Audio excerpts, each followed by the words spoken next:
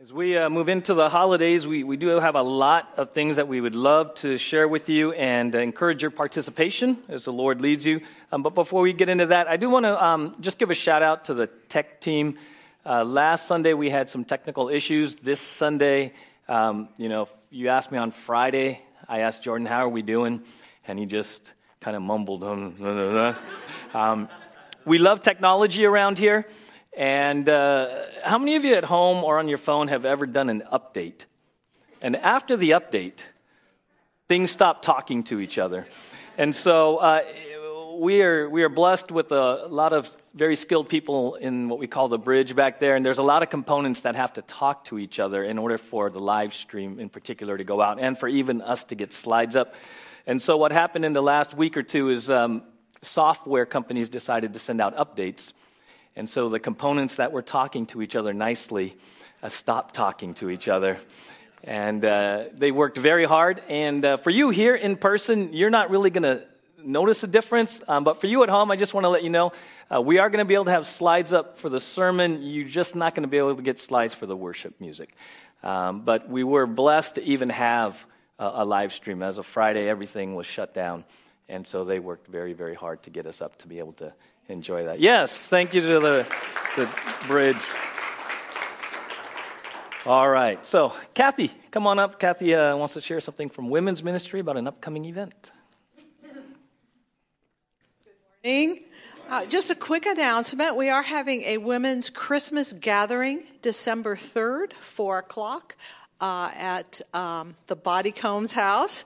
So it'll be at our house, and we have invitations. They'll be in the back on the cart, and I will also pass them around to any woman that I see. So you're all welcome to come. It should be a great time. We're going to have different types of soup, couple different types of desserts, and we're just going to do other things that it'll be a lot of fun and a great time to be together. Thanks. Please sign up. There's a sign up on the cart. Many of you have signed up already, so please go ahead and sign up. Okay, and I have an announcement for student ministry.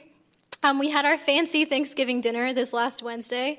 It was really fun. All the students and leaders dressed up fancy, and we had dinner. So, yeah, it was a great time. And so this coming week, a couple of updates. We don't have Tuesday night Bible study, and we don't have our Wednesday night youth group either. So that's that. Great. Thank you, Shiloh. Hey, Jordan, can you do me a favor? If that TV can get turned on right above your head, that would help me out. All right, last Sunday we mentioned an opportunity coming up this week, Thanksgiving at the Park, sponsored by Calvary Chapel. Pastor Dan put it out to all of the churches, and if you would like to participate, you can go to their website. Also, there's a contact, Bernie Gaona, his email there. If you want to help, specifically, he told Pastor Tyler they need mashed potatoes. So if you would like to contribute mashed potatoes, it's a wonderful lunch at Libby Park. Setups around 10. There's different ways for you to serve. One of the things that Pastor Dan shared with me is one of the ministries that is included is you, or whoever would like to, going through the line, getting a plate of food, and simply having a meal with somebody. He calls it the not just ministry to the homeless, but to the lonely. And so if you would like to participate in any way, you can go to their website. You can contact Bernie, and he'd be glad to help you with that, okay? Next Sunday, we have, I think, 2, right, Tyler? 2 baptisms scheduled. Right after service outside on the patio. If you would love to be baptized, if you're wondering if you should be baptized or what baptism is all about, we would love to chat with you so you can see Pastor Tyler about that. I want to say thank you to all of you who have donated to the Continuing Care Center Christmas baskets. All right, Betty, a lot of things have come in. There's lists of items out on the welcome cart, and now we have a deadline. If you'd like to give some items to that, Sunday, December 18th. Would be the last opportunity for you to donate to the Christmas baskets. Breakfast in Bethlehem. We've been sharing with you in very creative ways Sunday, December 10th here in the worship center. There is limited seating, so I just want to let you know, if you've been interested and you haven't registered, there's only 26 remaining slots left. So if you'd like to register after service, you can do that. Kim will have an iPad at the welcome cart, or you can do it online. But there's only 26 slots left, so I encourage you to jump on that. And then finally, this week, we were asked by Teen Challenge if we could come alongside them. You know, we love Teen Challenge. I did a chapel there a couple months ago, and I think we're going to do one this month, another one. But we come alongside Teen Challenge, and they are having a tamale fundraiser. And so if you would like to come alongside Teen Challenge by purchasing some tamales, there's a sign-up sheet at the welcome cart as well, and it's a wonderful way to support that ministry. Okay? Last Sunday, we mentioned that we were going to give Layla and Zeke an opportunity to share what the Lord's doing in their life, focused on missions in Kenya. And Mark, you want to come up and introduce them? And then we'll have them share. Thank you, worship team. That was wonderful, wonderful. So we were able to get the slides up, and I received a wonderful email. We did, actually, and it was forwarded to me from our friends out in Oklahoma from last Sunday's service, and they really were blessed by the worship last Sunday and understood the technical difficulties, but they expressed the desire. They really missed and wished they could have seen the picture I had of the sixth grade me on the river in the Philippines. And so hopefully this works and you can see it out in Oklahoma right now. That's sixth grade me on a river in the Philippines. And it actually turned into a wonderful introduction to today's message, because if you were here last Sunday, you know that prior to that picture being taken, I had, sort of with an adventure spirit, jumped in and thought I could navigate the river and even make it across all by myself, having no experience on that river and all that, and got in and just as quickly jumped out, anxious, fearful, terrified, thinking I was never going to do that again, except for the fact that my cousin, who was experienced, offered to jump in the boat with me, and he's right behind me there. And I love that, and that reminds me because, I look at myself there and I see peace and confidence, and I know that I was at the other end of the spectrum just a few minutes ago, earlier when I tried to do it by myself, and it spoke to us last Sunday about the nearness of God and how powerful the nearness of God can be in transforming our lives. And I share that with you today because it leads us right into a continued application of what we called last week the immanence of God, right? The nearness of God. And the question for us and the application for us this morning is how is that impacting you and your life? If you maybe, I'm hoping some of you were very aware of it this past week, right? The immanence of God, that the nearness of God, that it was a conscious thought. If you were here last Sunday, that God is near. He's always near, and nowhere is that more important and practical, if you want to call it that, than the passages that we're going to be looking at, the verses that we're going to be looking at today. And we're going to read Philippians 4:4-7. This is the Apostle Paul writing a letter to the believers in a city in Philippi. We've been going through this for several months. So I want to read verses 4-7. The Apostle Paul says this: "Rejoice in the Lord always. Again I will say rejoice. Let your reasonableness or your forbearance be known to everyone. The Lord is at hand." That's what we focused on last week. The Lord is at hand. The Lord is near. "Do not be anxious about anything, but in everything by prayer and supplication with thanksgiving, let your requests be made known to God. And the peace of God, which surpasses all understanding, will guard your hearts and your minds in Christ Jesus." We're going to be focusing on this passage, very familiar passage. Again, last week we focused on what's called God's immanence, right? Philippians 4:5b. The Lord is at hand. In the NIV, the Lord is near. The immanence of God, the nearness of God. How often do you and I actually live conscious of the nearness of God? I'm guessing that many of us, when you come to church through worship, prayer, fellowship, just being here, you feel near to God. There's a reality of God here.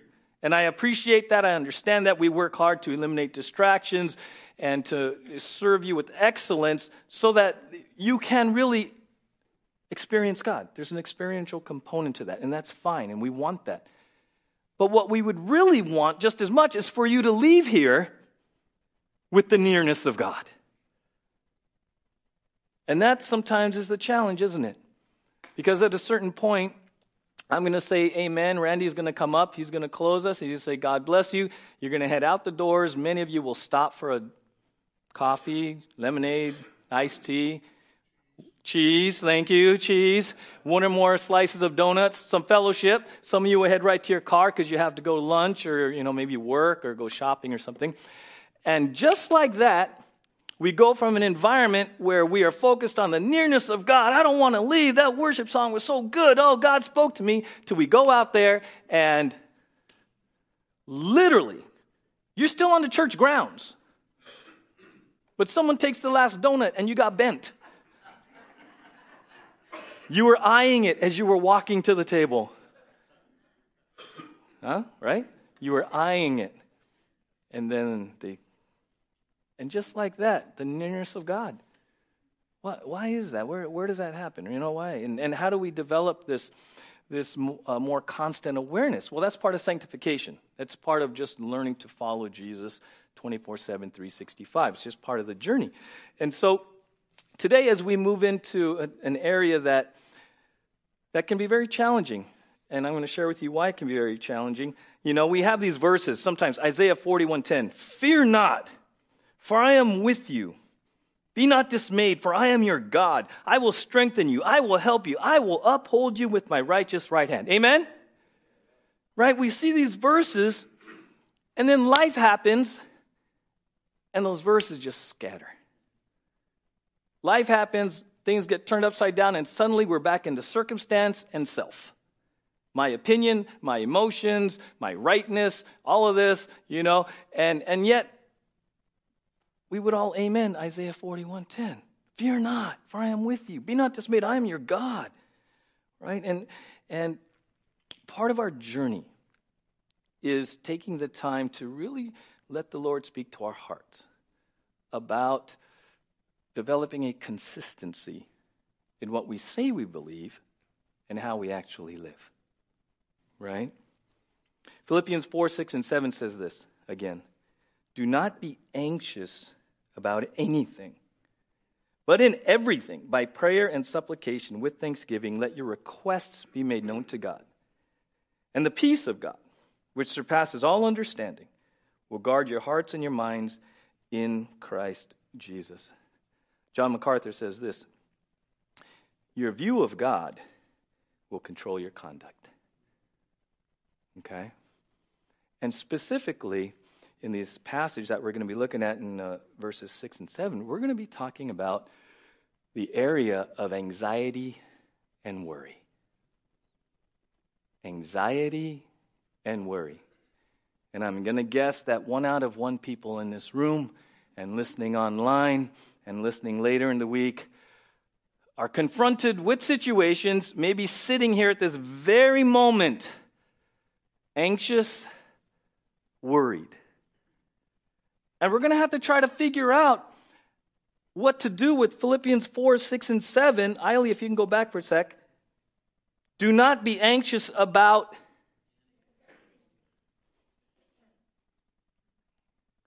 Okay, so Philippians 4:6-7 says, do not be anxious about anything. And yet we're sitting here, I'm going to guess, some of us, anxious about more than one thing. And I'm going to encourage you to hang in there today. We're going to really encourage you. We often pray, oh, Lord, I pray that you'll speak. I pray that the Holy Spirit will speak through the Word. And I have been praying all week as I've been studying, I've been working through it, as God's been speaking to me. I'm going to layer this on the front end before we jump in because, quite frankly, there might be I'm going to say temptation, but there might be resistance that's going to come up in this message. Mostly because of how we view anxiety and worry in our culture, or maybe in your life. And sometimes you'll hear me say, don't check out on me, like when we studied David and Goliath. I'm like, don't check out on me. I know it's a familiar story, so sometimes familiarity breeds contempt. You're so familiar with it that you check out. Yeah, I read this. I know David and Goliath. Sometimes I'd say before, don't check out on me, because sometimes you read scripture, you come to a sermon or you hear something, and it seems so outlandish that you dismiss it and you check out, like, that's just for the superstar Christians. That's just for God's A-team. I could never do that, so you dismiss it like that's not applicable, or it's not reality. Sometimes when we come across passages like Philippians 4:6, where he says, do not be anxious about anything, sometimes we might be tempted to check out because anxiety and worry are so ingrained in us that we excuse it and we take it for granted. It's just human, right? It doesn't hurt anybody. It's a good thing. It's a virtue. It's how I demonstrate love. And yet, in Philippians 4:6, he says, do not be anxious about. It's not a suggestion. It's a command. It's a command. And so, I want to layer this before we jump into it, and I'm going to encourage you, if you're feeling a little bit uncomfortable because you've already sort of adopted that's just me, or, I've always been that way, or I grew up that way. I want you to really kind of choose to be fully present and let God speak to you in the present tense as a believer. Because remember, Paul is writing to believers here. This is specific to believers, followers of Christ, okay? This command. And I want to start by laying it. Romans 12:2 says this, do not be conformed to this world, but be transformed by the renewal of your mind, that by testing you may discern what is the will of God, what is good and acceptable and perfect. And so we're called to have this supernatural metamorphosis, that's the word transformation, and we're called to not be conformed to the world. Well, when it comes to anxiety and worry, the world sort of just accepts it. Right? What's wrong with it? Isn't that just part of being human? Isn't that right? And I want to encourage those of you who maybe have experienced some struggles with this in your life to varying degrees. Today I'm coming and I'm sharing with you really from a heart of compassion and understanding. Over the years, I've shared a little bit of my story with you, but for those of you who don't know, and I'm not going to go into detail, but I just want you to understand when it comes to anxiety and worry, I understand. I really do. From a very young age, 40 plus years, I have experienced things that, let's just say, anxiety and worry have been my constant companions for most of my life.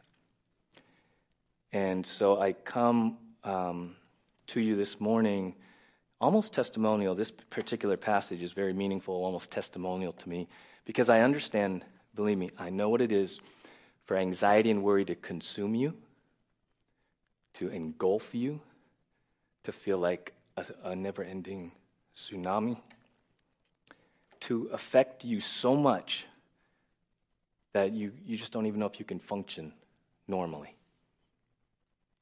So I share that just that I understand. This is not about guilt. This is not about shaming you into another thou shalt not, or you're a horrible Christian because you're anxious. No, this is just part of your story and my story.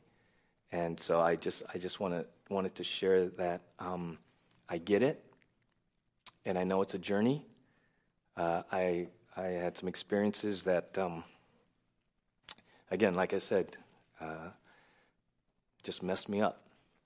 And I've been walking with the Lord for 30 years, and it's been a 30-year healing process, okay? And every day, I have to make choices regarding anxiety and worry, because every day, it's just waiting. And the enemy knows what triggers me. I can't erase my past. I can't erase things that happen. And I can get triggered real quick. And so I'm coming alongside you. I'm sharing what God's Word says, but I share as someone on a journey with you, and I share with someone that read this years ago and was like, come on, man. No way. Anxious about anything. Give me a break. How's that even possible? Okay, so if you've thought that already in the last 5 minutes, I've thought that with you. And we're going to do this together.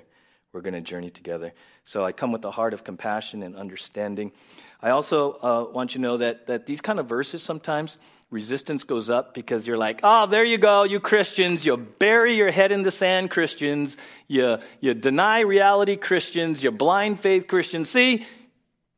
Be anxious for nothing. Right? Sometimes you blow it off because people view Christians, you and I, as like, we bury our head in the sand and we don't want to face the realities of life. So we just come to church and we sing and we just, we just have pie in the sky Christianity. No, that's not what this is about either. Okay? In fact, John 16:33, Jesus says, I have said these things to you, that in me you may have peace. In the world you will have tribulation.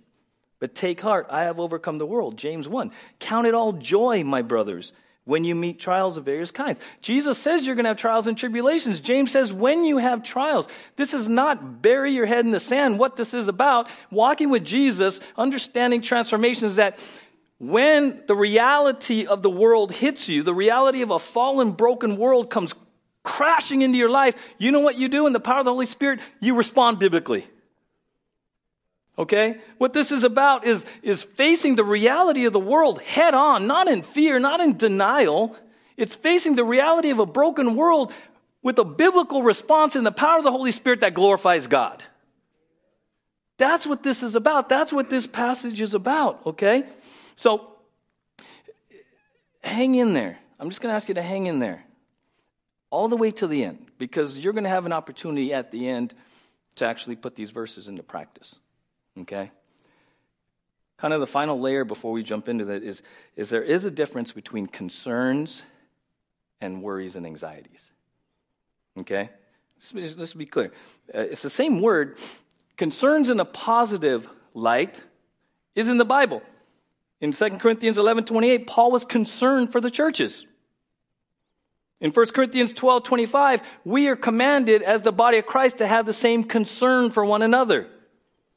Okay? So there is a distinction as we move forward between legitimate concerns, the reality of life, concerns for family, concerns for your future, concerns for the health. There are concerns, but in this passage he's talking about anxieties and worries.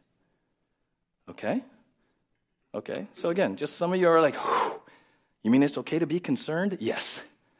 We're called to be concerned for one another. Okay? What we're not called to do, what we're commanded not to do, is be anxious or worried. Okay? Larry Richards says this: while it is legitimate to have concerns that we will at times experience as demanding pressures, there is a limit to their legitimacy. The worries of this life may so dominate our attention that they make God's word unfruitful in our lives. The pressures of legitimate concerns can cause us to focus on worldly matters that we forget to relate our needs and worries to the Lord. So what we're talking about here is when legitimate concerns cross over and bleed over into consuming us and taking our eyes off of God and affecting our faith, affecting our trust in the Lord. Stephen Cole says this: proper concern turns to sinful anxiety when we lack faith in God's role as the sovereign Lord and provider, and when we put self at the center instead of God's kingdom and righteousness. So the first step in dealing with anxiety is to examine whether it is due to lack of faith or to a wrong focus on self. Confess the sin to God and yield to Him. See, Zeke and Layla just were up here and we celebrate what God's doing in her life. Now, as her dad and grandfather to Niala and the little one, if you didn't know, Layla's number 2 is on the way in March. And, Zeke and his family there. Yeah, I have legitimate concerns. I've never been to Cap Sawar, and, they're halfway around the world. I get that. There's concerns, health and well-being, how God's going to provide. But I have even me, as grandpa and dad, I have to choose not to slide into anxiety and worry for them. And ultimately, that means I've got to entrust them. This is between me and the Lord now. See the difference? I can have concerns for them. But if I start to slide in anxiety and worries about what's going to happen and we're never going to the grandkids, and suddenly I'm taking my eyes off of God and I'm putting it on circumstances and on me. That's the difference that we're talking. We're talking about a heart issue, okay? So as we move into Philippians 4, 6, and 7, there's three sort of words or phrases that begin with P that will maybe help you and help me frame it, is put off, put on, and peace, okay? Put off, put on, and peace. So put off, Philippians 4, 6. Do not be anxious about anything, but in everything by prayer and supplication with thanksgiving let your requests be made known to God. In the Amplified Version, it says this: do not be anxious or worried about anything, but in everything, which means every circumstance and situation, by prayer and petition with thanksgiving, continue to make your specific requests known to God. And so right away we're confronted with this idea that, we're not to be anxious for anything. And it's actually a command. And so we had the process, right? Romans 12 talked about not being conformed, and we're confronted with, these ideas that, that's just how I am, and it's harmless, or we turn worrying and being anxious into a virtue, right? Or we feel like it's something we can do. I'm in a situation that's out of my control, so I'm going to worry and be anxious because I feel like I'm doing something. Right? Or that's how I demonstrate my love, or that's how, I was raised, a bunch of round of worriers. And so we sort of have accepted it. And this is even the first step of trying to process obedience to this first part of this command is, wait, what are my views in my own life about worry and anxiety? Have I kind of come to the place of just accepting it? And actually, in the acceptance of it, have actually given up any hope and faith that God can free me from it? That's where you have to be real careful. Anxiety and worry, in the context of these verses, at its core has to do with my trust in God in every single situation that I'll ever face. That's what it's coming down to. Okay? In the original language, it's not be anxious for nothing. In the original Greek, they actually emphasize for nothing, all right? So in the literal translation, it says this: for nothing be anxious, but in everything by prayer. For nothing be anxious. Again, it's a command. It's a command. And it's present tense, the way it's written, which means it's supposed to be a habitual practice in the life of believers. Right? Stop doing something they were already doing. The way it's written is that the Philippians, for whatever reason, were already habitually worrying, habitually being anxious. And what Paul is saying, hey, stop worrying and do not under any circumstances worry about anything. Amen? Or like, impossible. Tall order, right? Amen? But how many of you would love to be there? Right? So this is so appropriate for your life, my life, on the national scale, on the global scale, whatever. There's all the, if you're into the watching, reading forecasts for the economy and the war and the political nature of 2023, yeah, you're going to get tied up in knots real quick if you don't know how to navigate anxiety and worry. Okay? And so my prayer again is that you will at least now begin to just be honest that, man, for nothing. If I were to give you a piece of paper and a pencil and just ask you quite honestly, with no one else that's ever going to see it, to start writing things that you're anxious and worried about, how many of you would need another piece of paper? Probably, right? Okay, hang in there with your honesty, because that was very key for me. I'm just going to be honest with you. You got to be willing. Okay? I get it. Sometimes when you read verses like this, deep down you make this laundry list of how many things you're anxious and worried about, and it heaps of guilt and shame on you as a believer, and now you can't even share.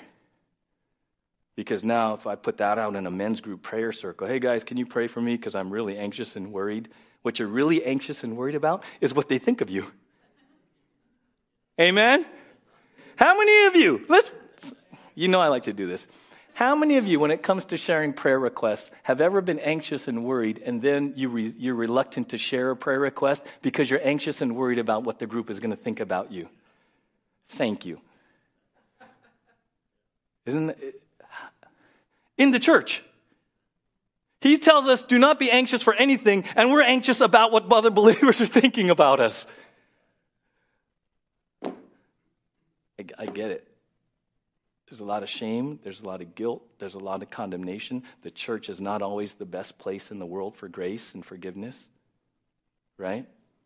And into that, Paul says, hey, in the literal translation, for nothing, be anxious. Not even what your brother or sister in small group thinks about you.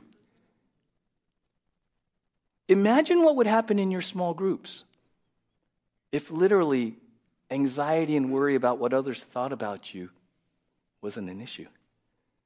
How much more genuine conversations would be. How much more real and authentic prayer requests would be as you actually open up your lives. Right? It says, for nothing. What that really means is literally not even one thing. J. Vernon McGee, I love his honesty, he says, does this mean we are to look at life through rose-colored glasses? That we are not to face reality? Are we to believe that sin is not real, that sickness is not real, that problems are not real? Are we to ignore these things? No. Paul says that we are to worry about nothing because we are to pray about everything. Nothing is the most exclusive word in the English language. It leaves out everything. Worry about nothing. I confess that this is a commandment I sometimes break. I worry. Which of us hasn't fallen into this pit of despond to one degree or another? Okay? So we're all in this together. Amen? We're all navigating this together, right? For nothing, be anxious. Now, it's very interesting, this word be anxious. It means to distract, to divide, to draw to different directions. How many of you in your life have had so many things coming at you that you feel like you're being pulled in all kinds of directions? You're just like, That's what they're talking about here. That's when anxious, worried, pulled in all kinds of different directions, distracted from God, right? In the present context, it means to have an anxious concern based on apprehension about possible danger or misfortune, and is characterized by extreme uneasiness of mind or brooding fear about some contingency, and emphasizes a fear of frustration, failure, or disappointment. Kind of like, how many of us live in anxiety and worry about worst case scenarios? Anyone? What if? And that's what you're talking about. You get so consumed with future worst case scenarios that it just puts you in bondage, right? That's what they're talking about. The idea inherent is of an individual attempting to carry the burden of the future by themselves and expressing an unreasonable anxiety about things over which one has no control. So what's going on here is you have to be honest with yourself, getting wrapped up, apprehension, fear, the future, and all these things that ultimately, honestly, you have no control over. But somehow, I think we flip it, and worry and anxiety gives us a sense of, right? We convince ourselves, we excuse it. The etymology for the word worry, fascinating. Worry, the etymology, it comes from a German word that means to strangle. Anxiety, the etymology, it's related to a Latin word which means to strangle. How many of you have ever felt worry and anxiety strangling your joy? Strangling your peace? That's where it comes from. That's where it comes from, right? And so we have to say, okay, reality check. Yeah, okay. That's me to a certain degree. Now what do we do, right? what do we do? Because in 5b, it said the Lord is near, right? Stephen Cole says this: if we excuse our anxieties by saying, quote, well, it's only human, or anybody would feel anxious in this situation, we will not overcome it because we are not confronting the root cause of it, namely, our sin of not believing God and of not seeking first his kingdom and righteousness.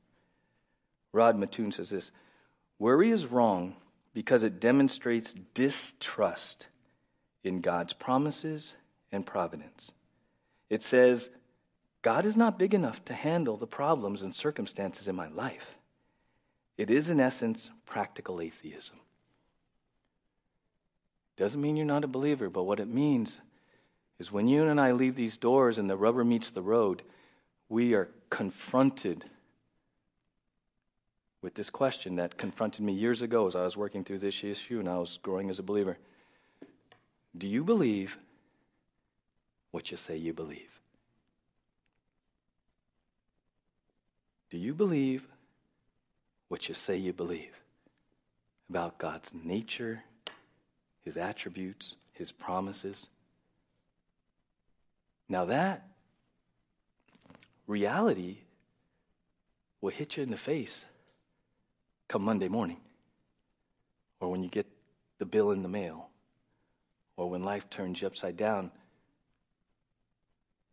And depending on where you land on, do you believe what you say you believe, you're going to go down a certain road of worry and anxiety. Because ultimately, it comes down to, do you trust God? Do you trust God?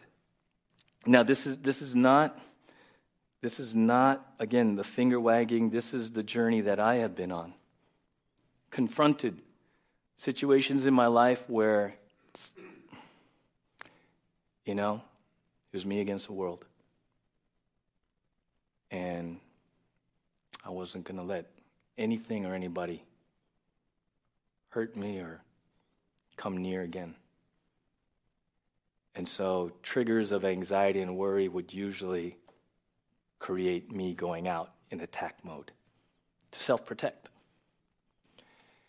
And then as a believer, I'm confronted with trusting God and not myself.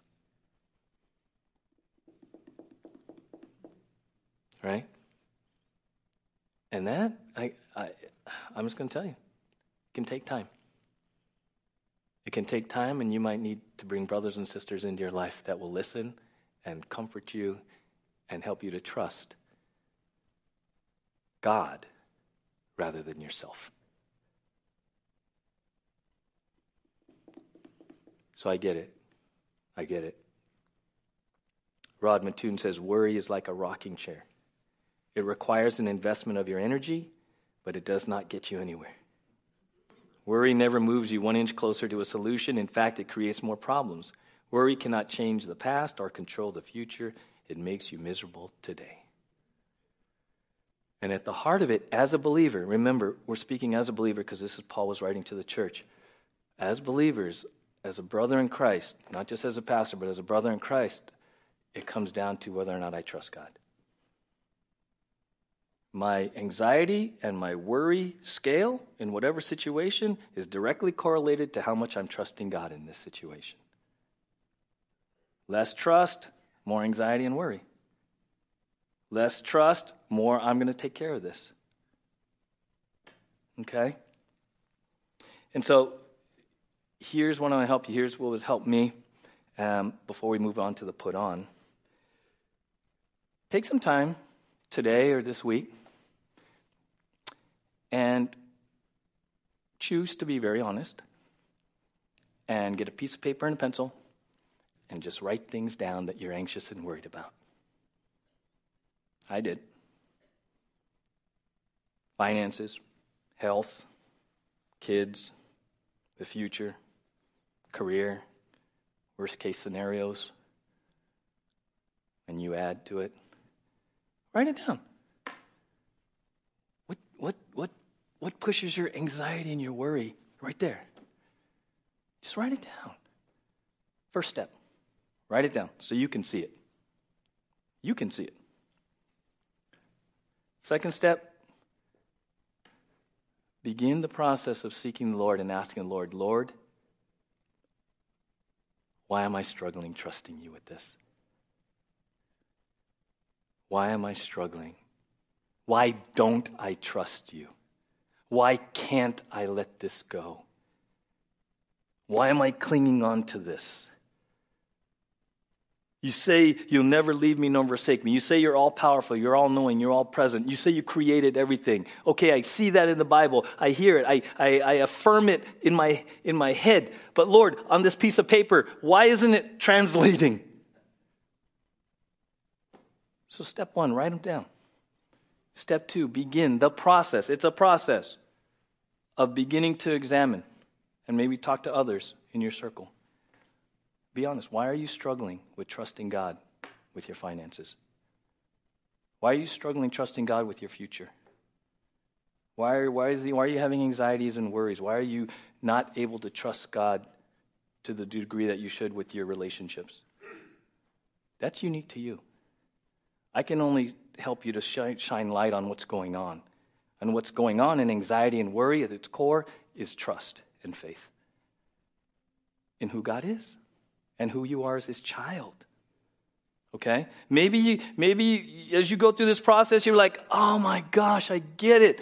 When I was growing up, man, I was betrayed.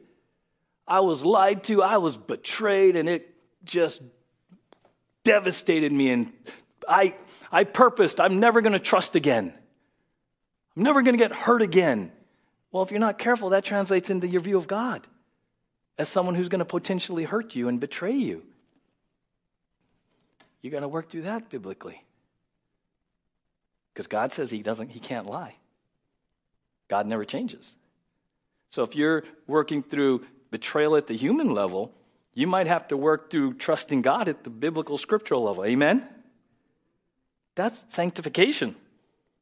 That's growth. It's also very scary. I get it. I'm with you in this. Okay?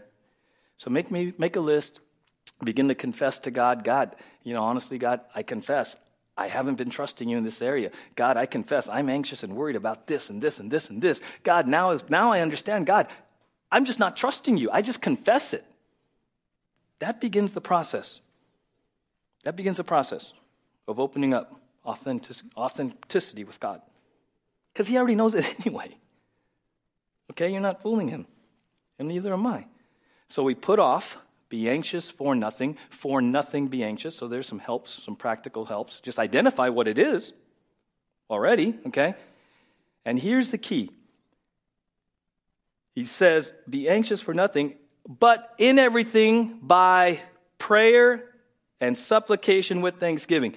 So here's the important thing. A lot of people read that and say, for nothing be anxious, or be anxious for nothing. And you're like, oh, okay, I'm going to focus on not being anxious. Bad Linda. Right? Bad Mark. Don't be anxious. We don't read the whole verse, so we get stuck on A, do not be anxious for anything, and it's another thou shalt not. And if you know you're worried and anxious, then you have guilt and condemnation, and you feel really bad because now you're on God's JV, because only the real super spiritual can, you got to keep reading. The focus is not on not worrying. That's the command. Okay? Like if I put a plank of wood here, let's say 6 inches by 8, on the ground, and I said, walk across. Many of you on the ground would just walk across, right? Right? Now, if I put that same plank of wood 10 stories high between 2 buildings,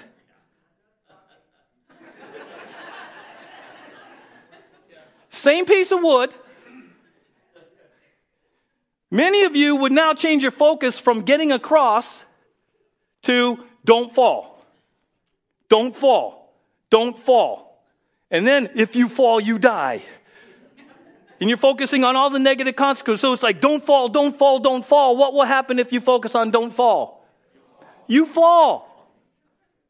So in these verses, it's not don't worry, don't be anxious, don't be anxious, don't be anxious. Because if you focus on don't be anxious, what are you going to become? Anxious about not being anxious. Right? So the point it's not, don't be anxious. We got to keep reading. And the put on, very important, in everything, by prayer and by supplication. So here's the deal. Probably before you put your head on the pillow tonight, you are going to be confronted with something that could lead to anxiety and worry. Something you see on TV, text, an email, situation in your life, right? The question is now, okay, what are you going to choose to do when you are confronted with the temptation to be anxious or worried? Because you have a choice. What are you going to do? Okay?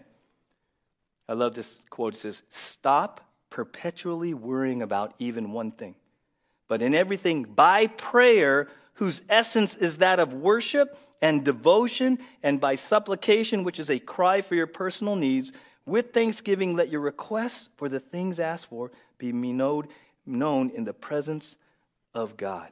So here's what you got to do. We don't bury our heads around here about the reality of life. What we do know, and what I'm hoping to equip you with right now, is when, or even right now, if you are confronted with anxieties and worries, Philippians 4, 6, and 7 says, go to prayer. Don't sit there and stew on, don't be anxious. Pastor Rich is going to hear. He's going to be mad at you, right? Situation comes, you make a choice. What is the choice? What does he say to do? Philippians 4, 6 in the literal. For nothing be anxious, but in everything by prayer and by supplication with thanksgiving.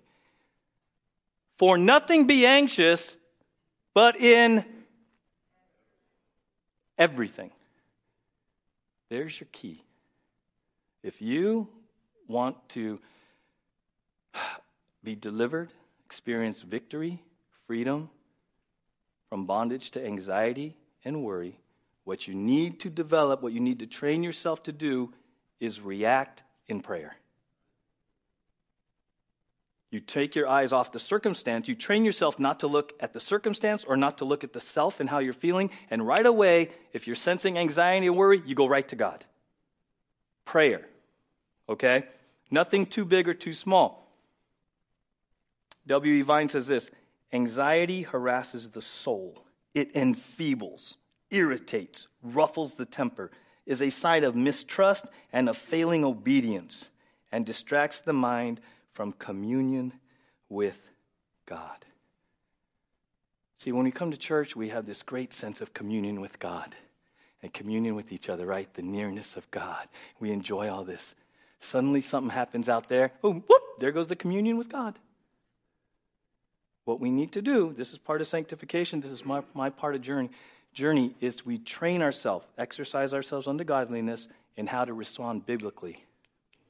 And what it is in here is you go to prayer.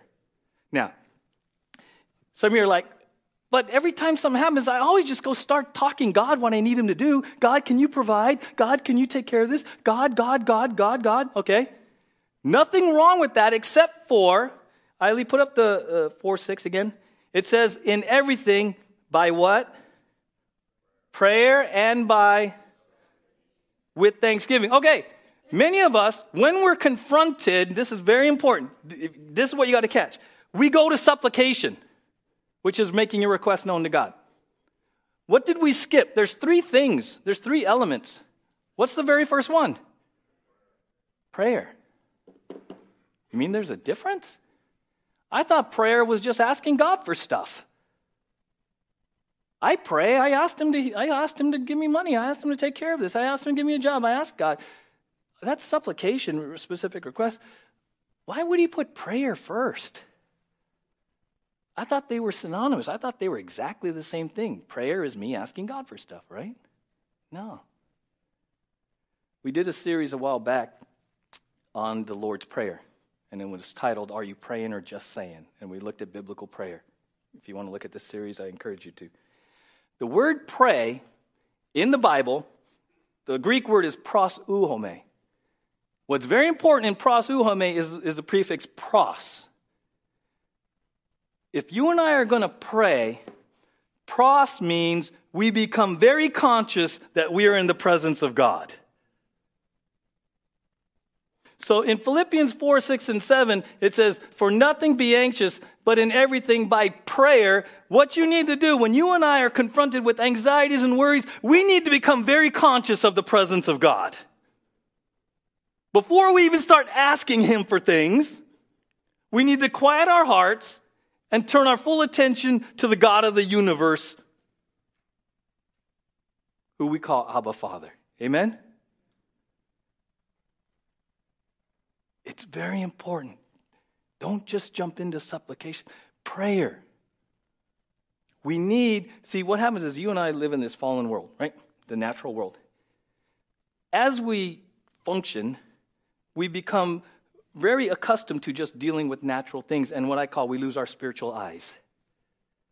When he says pray, in everything by prayer, what he's asking us to do is when we're confronted with situations that can trigger anxiety and worry, he's like, stop, put on your spiritual lenses here. Come before the Almighty God because you can, because you're his child. Amen? That's what Okay, in 2 Kings 6, there's a great story. The king of Syria sends a great army to capture the prophet named Elisha, okay? Great army is sent because they want to capture this prophet. Here's what it says in 2 Kings 6, 15.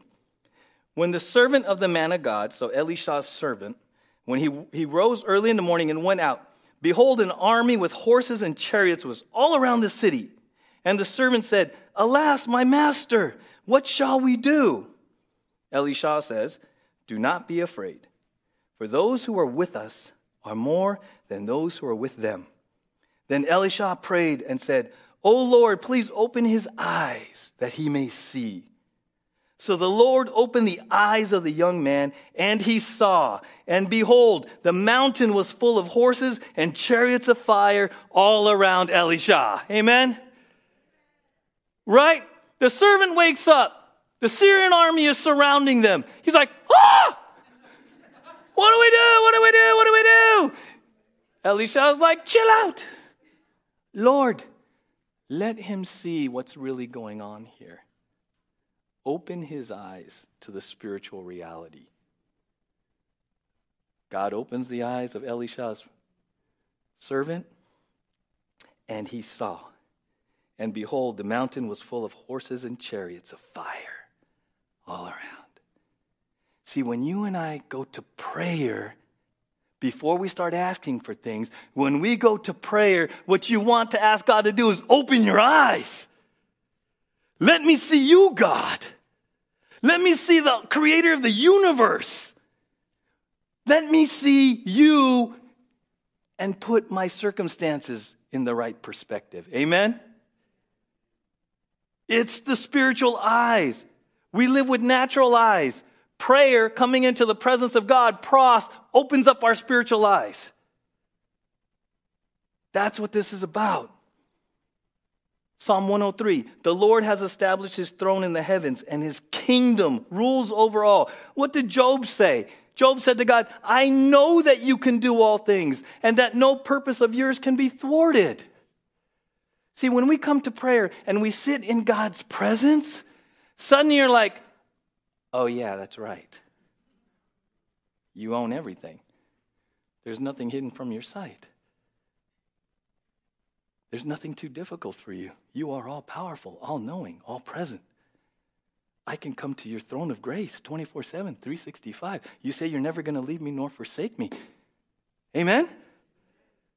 That's prayer. Be anxious for nothing, but in everything, bring it before the presence of your Father in heaven. Amen? Because we can focus on Goliath. Do you remember the story of David and Goliath? Right? David shows up, and all of David's men are like, I ain't going out there. You see how big that guy is? 9'6". Big old arm, Goliath, right? They're focusing on Goliath. Little David comes up and is like, who's going to slay this dude? It's like, dude, you're just a run. No. When I was out in the field, the Lord, David's focus is on the Lord, not on Goliath.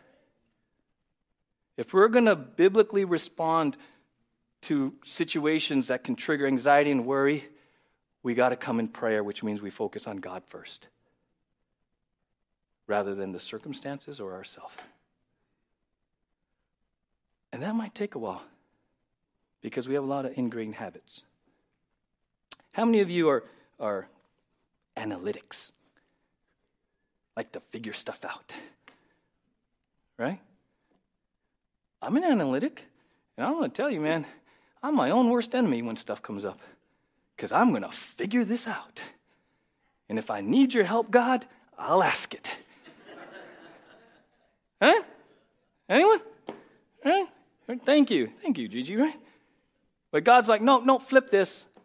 Because what happens is when I get anxious or worried, I go into analytical problem-solving mode, because that's how I was raised, and that's what worked for me. That's my natural, ingrained response of 40 years of anxiety and worry and pain and betrayal, When I get triggered, I go into analytical problem-solving. I got this. God's like, no, that's not how this works. When you get triggered, you come to me.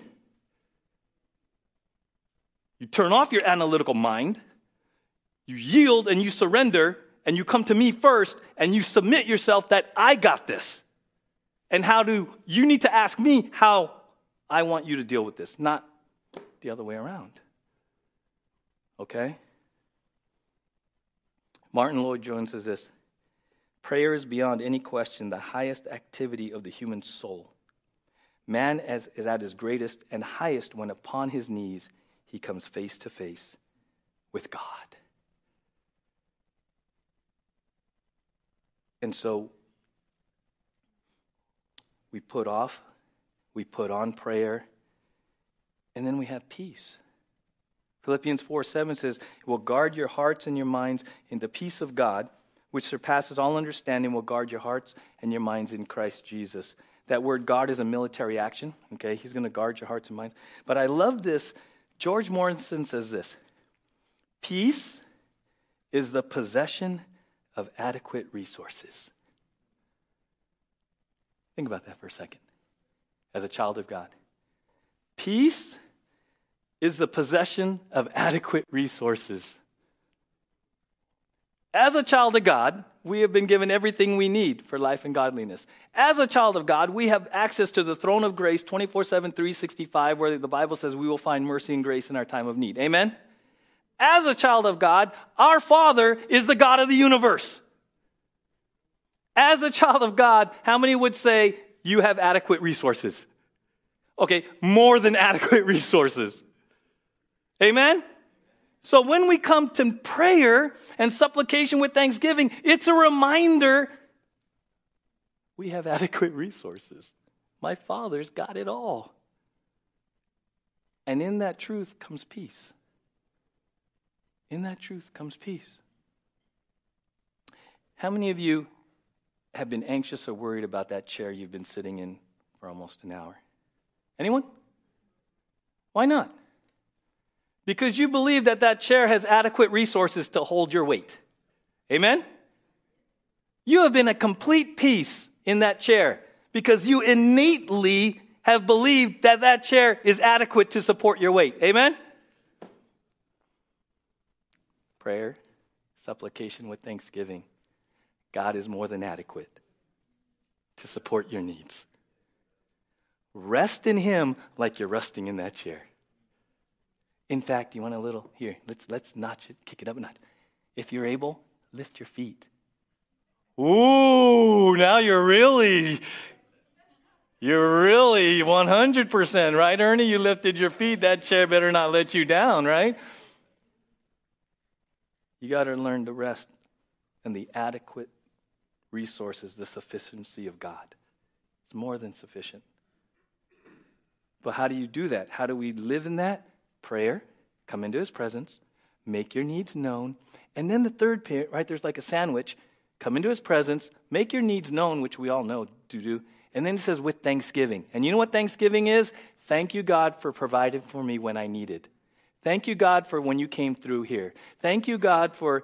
And so what happens is you come into His presence, you make your needs known, and then you are reminded of all of His faithfulness in your life. Amen? Those three things bring the peace of God, because now you recognize, I've got adequate resources. I'm resting in God like I am that chair right now. That's how we achieve victory. Right? So I'm hoping what sounded like this crazy passage at the very beginning of our time together, do not be anxious about anything, but in everything by prayer and supplication with thanksgiving, let your requests be made known to God, right? I'm hoping that you leave here with some practical, like supernatural, God-glorifying ways to honor God. Because you living with the peace of God, you handling anxieties and worries, you know what? That is going to be a tremendous testimony outside these walls. Our culture is filled with people with anxiety and worry right now. And when believers are experiencing the peace of God and bearing the fruit of the Spirit, that's the testimony. And that will get people asking you, how are you dealing with this? How do you have such peace? How do you have such joy? And then you just take them right through it. You take them right through it. So this is what we're going to do, because we got to put this into action. We got to put this into action. Before we leave, we're going to give you an opportunity to pray, to make your request known to God, and to give thanksgiving. This would not be complete without this, because how many of you right now, we're winding the tape, how many of you right now have some anxieties and worries on your list? Okay? So what is this verse? What did we just hear that we're supposed to do? Put on prayer, supplication with thanksgiving. So we're going to give you an opportunity to do that right now. Be gut level honest. You might even need to confess. You brought anxieties and worries. It's consumed you for maybe a long time. And maybe right now your first step is to confess to God that you haven't been trusting Him in these areas. And receive His forgiveness and begin the process. Okay? I'm going to ask the worship team, if you guys come up, I'm going to ask you to sing that song, It Is Well. I love that song. How many of you know It Is Well, right? It's a great song. Do you now see the connection between the lyrics of It Is Well and the peace of God? And so we're going to go into prayer while they get set up. And then we're going to sing It Is Well before communion. And I want you to sing it like someone who believes it is well. Because God has got you. And you don't need to be in bondage to anxiety and worries anymore. Because now when you are triggered and you are confronted and you are tempted to go there, you're going to go to prayer, supplication, and thanksgiving. And you're going to let the peace of God guard your heart and mind. Amen? Let's pray. Father, thank you for victory that is ours as believers over anxiety and worry. Father, I thank you for what you've done in my life in 30 years. The progress that's been made, really the miracle that I can even do this today. It's been a journey, though. A journey of gut-level, gut-wrenching honesty. A journey of lots of emotion and lots of working through stuff. But I thank you, God, for your faithfulness. And so before we sing this song, I just want to give us a chance here and at home to pray. Pros uhomai, come into your presence. Adore you, worship you, perhaps confess.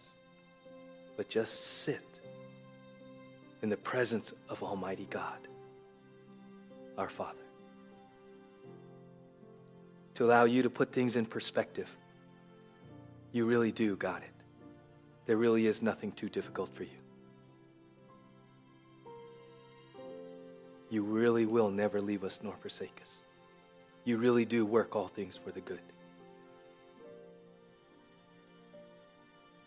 Come to you in prayer, Father. to be in your presence.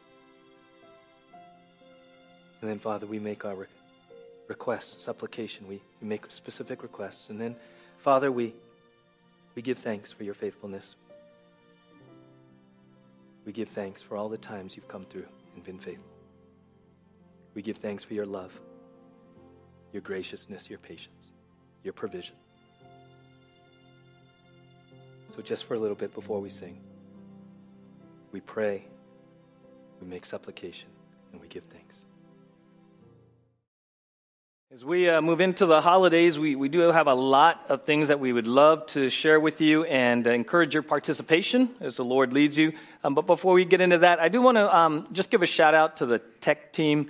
Last Sunday, we had some technical issues. This Sunday, you asked me on Friday, I asked Jordan, how are we doing? And he just kind of mumbled. We love technology around here. And how many of you at home or on your phone have ever done an update? And after the update, things stop talking to each other. And so we are blessed with a lot of very skilled people in what we call the bridge back there. And there's a lot of components that have to talk to each other in order for the live stream in particular to go out and for even us to get slides up. And so what happened in the last week or two is software companies decided to send out updates. And so the components that were talking to each other nicely stopped talking to each other. And they worked very hard. And for you here in person, you're not really going to notice a difference. But for you at home, I just want to let you know, we are going to be able to have slides up for the sermon. You're just not going to be able to get slides for the worship music. But we were blessed to even have a live stream. As of Friday, everything was shut down. And so they worked very, very hard to get us up to be able to enjoy that. Yes, thank you to the bridge. All right, so Kathy, come on up. Kathy wants to share something from women's ministry about an upcoming event. Good morning. Just a quick announcement. We are having a women's Christmas gathering December 3rd, 4 o'clock. At the Body Combs house. So it'll be at our house, and we have invitations. They'll be in the back on the cart, and I will also pass them around to any woman that I see. So you're all welcome to come. It should be a great time. We're going to have different types of soup, couple different types of desserts, and we're just going to do other things that it'll be a lot of fun and a great time to be together. Thanks. Please sign up. There's a sign up on the cart. Many of you have signed up already, so please go ahead and sign up. Okay, and I have an announcement for student ministry. We had our fancy Thanksgiving dinner this last Wednesday. It was really fun. All the students and leaders dressed up fancy, and we had dinner. So, yeah, it was a great time. And so this coming week, a couple of updates. We don't have Tuesday night Bible study, and we don't have our Wednesday night youth group either. So that's that. Thank you, Shiloh. Hey, Jordan, can you do me a favor? If that TV can get turned on right above your head, that would help me out. All right, last Sunday we mentioned an opportunity coming up this week, Thanksgiving at the Park, sponsored by Calvary Chapel. Pastor Dan put it out to all of the churches, and if you would like to participate, you can go to their website. Also, there's a contact, Bernie Gaona, his email there. If you want to help, specifically, he told Pastor Tyler they need mashed potatoes. So if you would like to contribute mashed potatoes, it's a wonderful lunch at Libby Park. Setups around 10. There's different ways for you to serve. One of the things that Pastor Dan shared with me is one of the ministries that is included is you, or whoever would like to, going through the line, getting a plate of food, and simply having a meal with somebody. He calls it the not just ministry to the homeless, but to the lonely. And so if you would like to participate in any way, you can go to their website. You can contact Bernie, and he'd be glad to help you with that, okay? Next Sunday, we have, I think, 2, right, Tyler? 2 baptisms scheduled. Right after service outside on the patio. If you would love to be baptized, if you're wondering if you should be baptized or what baptism is all about, we would love to chat with you so you can see Pastor Tyler about that. I want to say thank you to all of you who have donated to the Continuing Care Center Christmas baskets. All right, Betty. A lot of things have come in. There's lists of items out on the welcome cart, and now we have a deadline. If you'd like to give some items to that, Sunday, December 18th would be the last opportunity for you to donate to the Christmas baskets. Breakfast in Bethlehem. We've been sharing with you in very creative ways Sunday, December 10th here in the worship center. There is limited seating, so I just want to let you know, if you've been interested and you haven't registered, there's only 26 remaining slots left. So if you'd like to register after service, you can do that. Kim will have an iPad at the welcome cart, or you can do it online. But there's only 26 slots left, so I encourage you to jump on that. And then finally, this week, we were asked by Teen Challenge if we could come alongside them. You know, we love Teen Challenge. I did a chapel there a couple months ago, and I think we're going to do one this month, another one. But we come alongside Teen Challenge, and they are having a tamale fundraiser. And so if you would like to come alongside Teen Challenge by purchasing some tamales, there's a sign-up sheet at the welcome cart as well, and it's a wonderful way to support that ministry. Okay? Last Sunday, we mentioned that we were going to give Layla and Zeke an opportunity to share what the Lord's doing in their life, focused on missions in Kenya. And Mark, you want to come up and introduce them? And then we'll have them share.